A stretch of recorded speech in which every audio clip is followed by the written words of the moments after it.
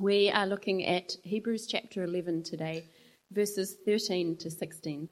These all died in faith, not having received the things promised, but having seen them and greeted them from afar, and having acknowledged that they were strangers and exiles on the earth. For people who speak thus make it clear that they are seeking a homeland. If they had been thinking of that land from which they had gone out, they would have had opportunity to return. But as it is, they desire a better country, a heavenly one. Therefore, God is not ashamed to be called their God, for he has prepared for them a city. When I was 4 years old, my family packed their suitcases and left for the other side of the world, taking with them a little bit of money, their belongings that would fit into their suitcases, and 2 small children. My mum and dad grew up in Rhodesia, now known as Zimbabwe, in southern Africa. Mum was a teacher and Dad was a doctor there. And Dad was working in the public hospital in the early 1980s, and he started seeing some alarming signs that all was not well in the new regime that everyone hoped would bring about opportunity and equality. He started seeing people who had clearly been tortured. So when the phone rang one day and he was offered a job in New Zealand, he jumped at the opportunity, and so off we went. And we moved to Timaru, population 43,000 in 1986. It's particularly poignant to me now because my 2 children, Arla and Juniper, are the same age as that my brother and I were when we moved, leaving behind everything that we knew to try and make a new life on the other side of the world.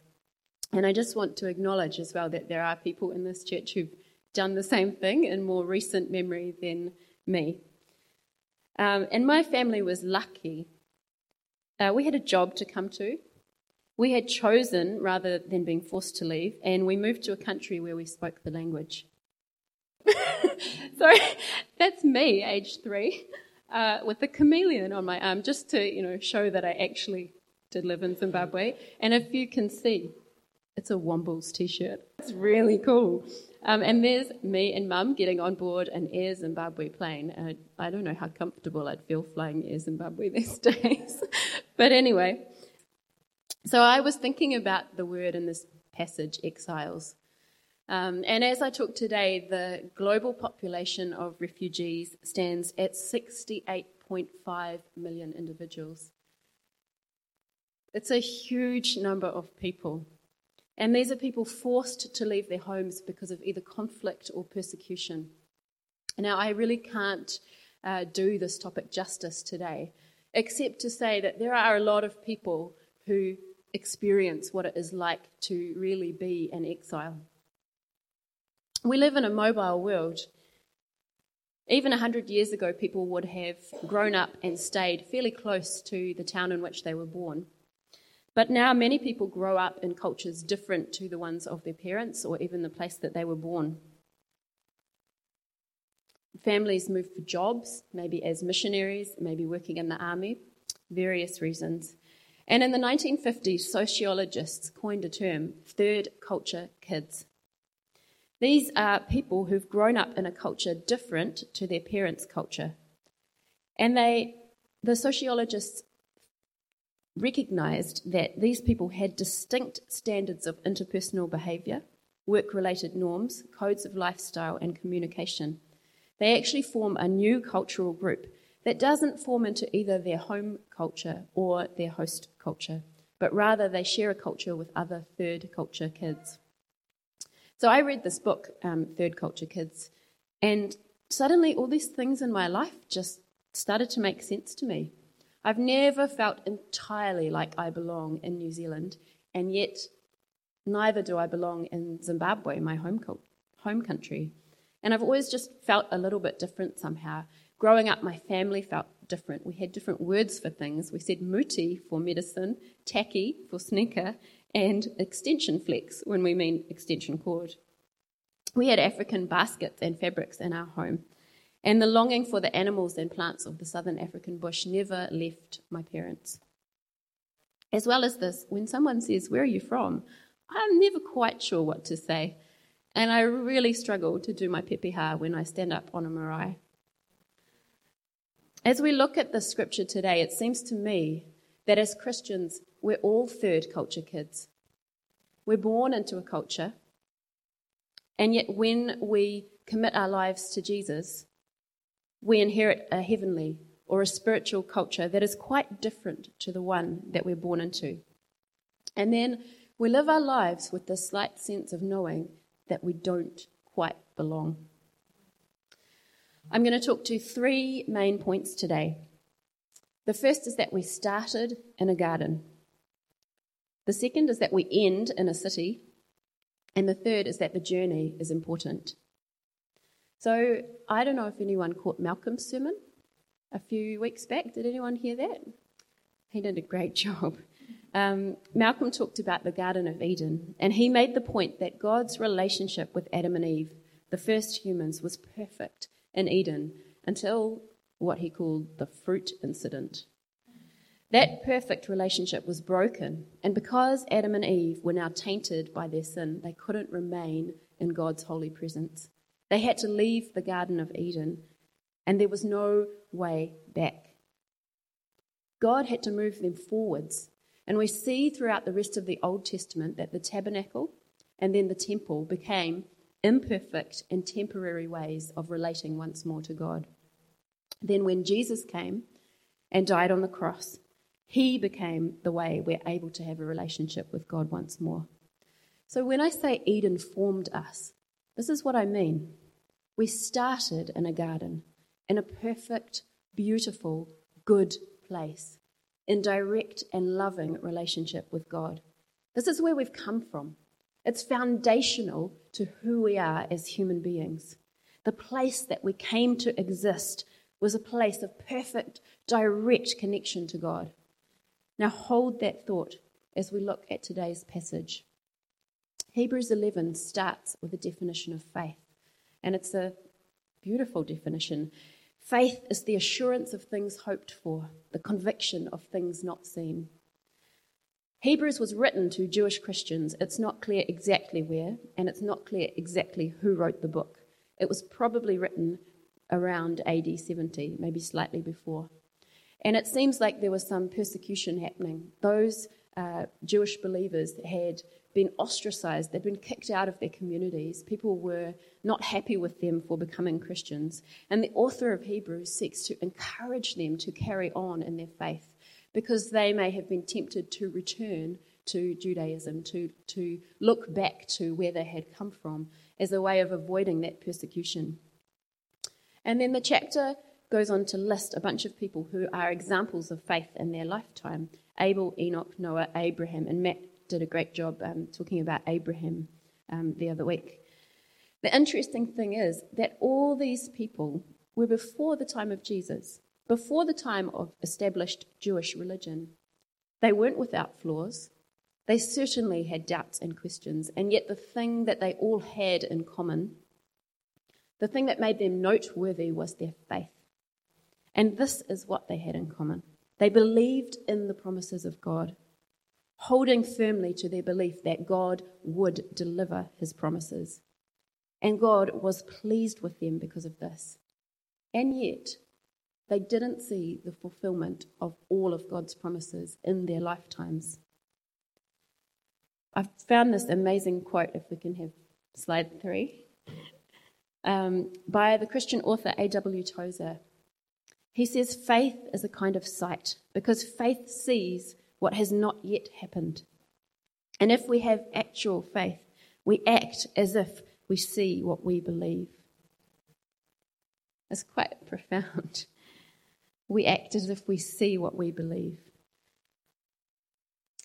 And then carrying on with the chapter in Hebrews, right in the middle of this list of the faithful, these examples of faith, there's this verse 13, these all died in faith, not having received the things promised, but having acknowledged it from afar, and having acknowledged that they were strangers and exiles on the earth.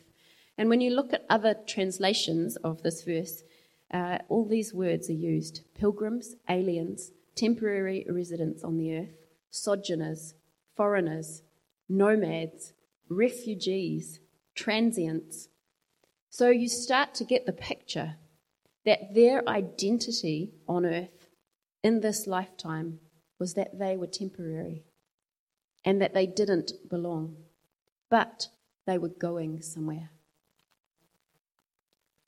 We're created in the image of God, and his original intention for us was to be in perfect relationship, just like in the Garden of Eden. And as long as we're not in that state, something feels wrong. Sin, sickness, disease, demons, death, environmental destruction, self-hatred, mental illness, cruelty, none of these things are the intention of God.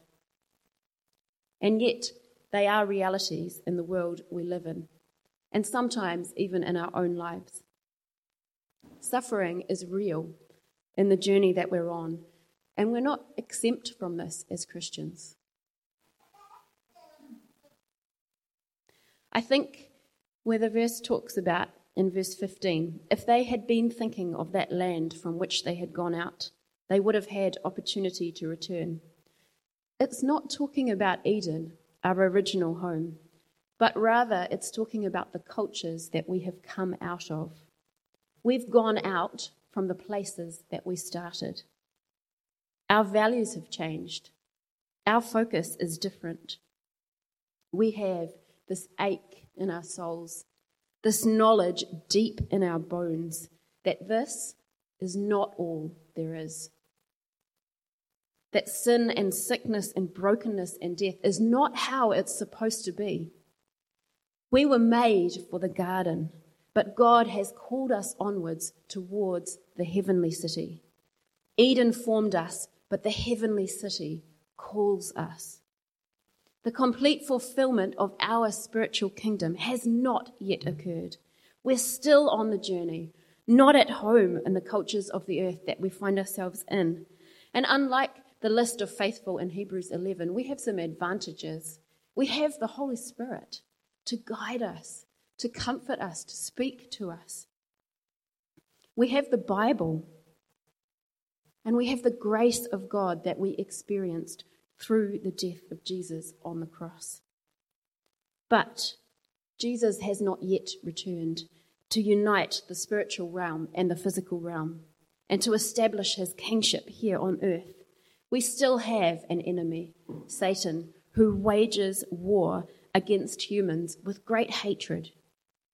We and all God's good creation live out our lives in this place of waiting, of looking forward with longing, of acknowledging from afar, not fully seeing, but looking with eyes of faith. In Philippians chapter 3, it says, "But our homeland is in heaven, where our Saviour Jesus Christ is, and we are looking forward to his return from there.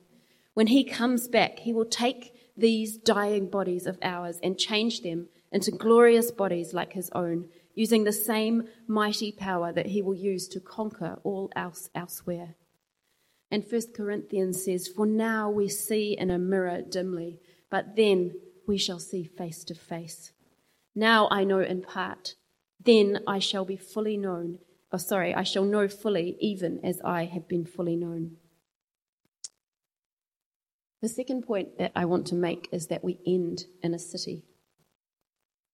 The concept of heaven is a place of perfection. It's the place that God dwells and where those closely associated with him belong. And we get these little visions and glimpses of heaven recorded in Scripture, but no one knows exactly what it will be like, except that it's imperishable, unfading, and beautiful. And I'm not saying here that everything on earth is bad, because we get glimpses of heaven through the beauty that God has put on earth. We get glimpses of heaven through the love that we share with each other, and we get glimpses of heaven when we are in God's presence. But when the Hebrew author mentions a heavenly country and says that God has prepared a city for them, he's talking about the same place. He's talking about a concept called the heavenly Jerusalem. This takes the earthly Jerusalem, which was the place where the Jewish temple was in those days, and God makes it perfect. There's none of the sin that is there in earthly Jerusalem, and there's not even a need for the temple because God himself is there. And John and Paul, the authors of the New Testament, or some of the authors of the New Testament, talk about the heavenly Jerusalem and the perfection of the earthly one that will occur when Jesus returns and everything is made right with God.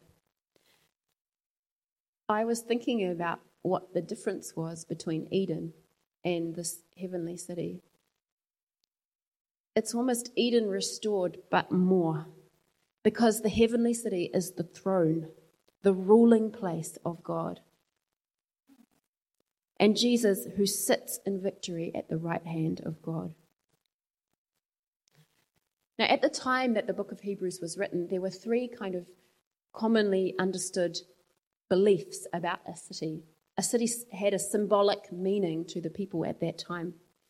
In Jewish thought, a city was the place of divine sovereignty, the rulership or kingship of God. In Greek thought, a city was a place of special privilege, so just for a select few. And in Stoic thought, which was an ancient Greek philosophy common at the time, the city was seen as a focus of universal hope. In Hebrews 11, we see the author using all three of these concepts. God's city is where God's rule is perfect. He lives there among his people, human and angelic. And by special privilege, it is the chosen people's city, that is the faithful Israelites. And yet, Jesus throws it open to everyone who believes in him. John, in Revelation chapter 21, describes a vision that he has of this heavenly city. He says, I saw the holy city, the new Jerusalem, coming down out of heaven from God, prepared as a bride, beautifully dressed for her husband. And I heard a loud voice from the throne saying, Look, God's dwelling place is now among the people, and he will dwell with them. They will be his people, and God himself will be with them and will be their God. He will wipe every tear from their eyes. There will be no more death, or mourning, or crying, or pain, for the old order of things has passed away. We've come from a good place, from Eden. We're going to a good place, to the heavenly city. And on the journey, our faith makes us certain that we follow a good God. But why is the journey important? I really believe that we have a purpose on this earth. Each of us has a unique set of gifts and skills and passions that we can use to serve God. As God works in us, he transforms us to be more like Jesus. And as we follow him, he leads us to do good works that he has already laid out for us to do.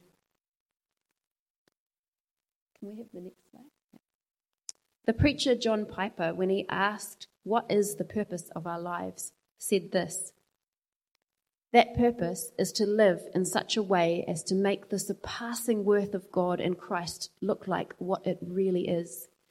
To live in such a way as to make the infinite value of Jesus more plain than if you had not lived.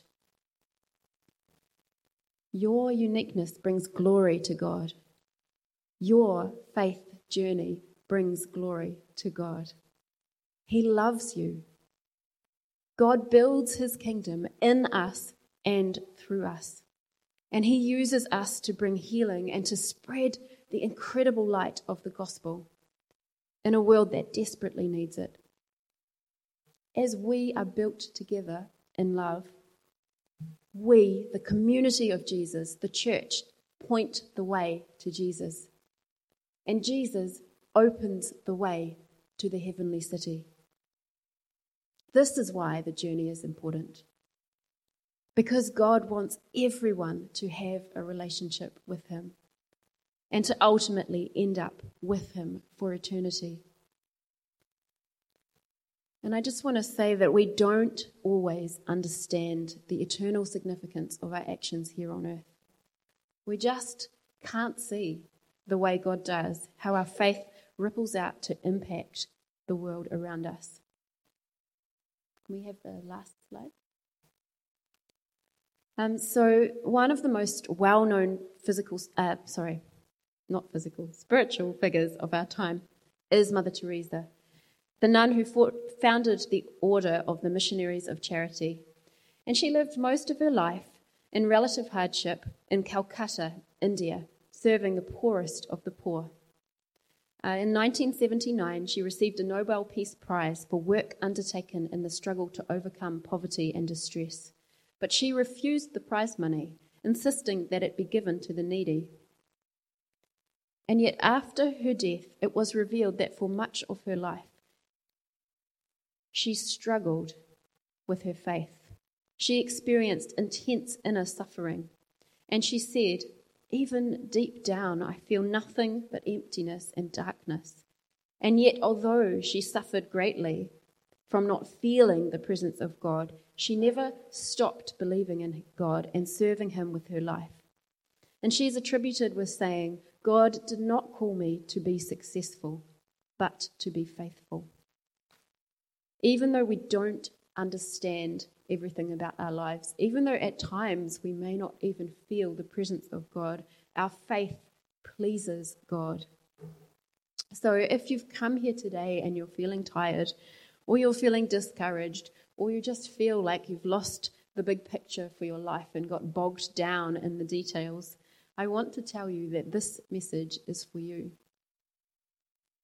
Lift up your eyes and take courage, because our destination is the heavenly city, the place of perfect connection to God, where we see face to face, where death and sickness and sorrow are no more. And while we are not there yet, we can know with certainty that God is good and that he is faithful and that he will provide everything we need for this earthly journey.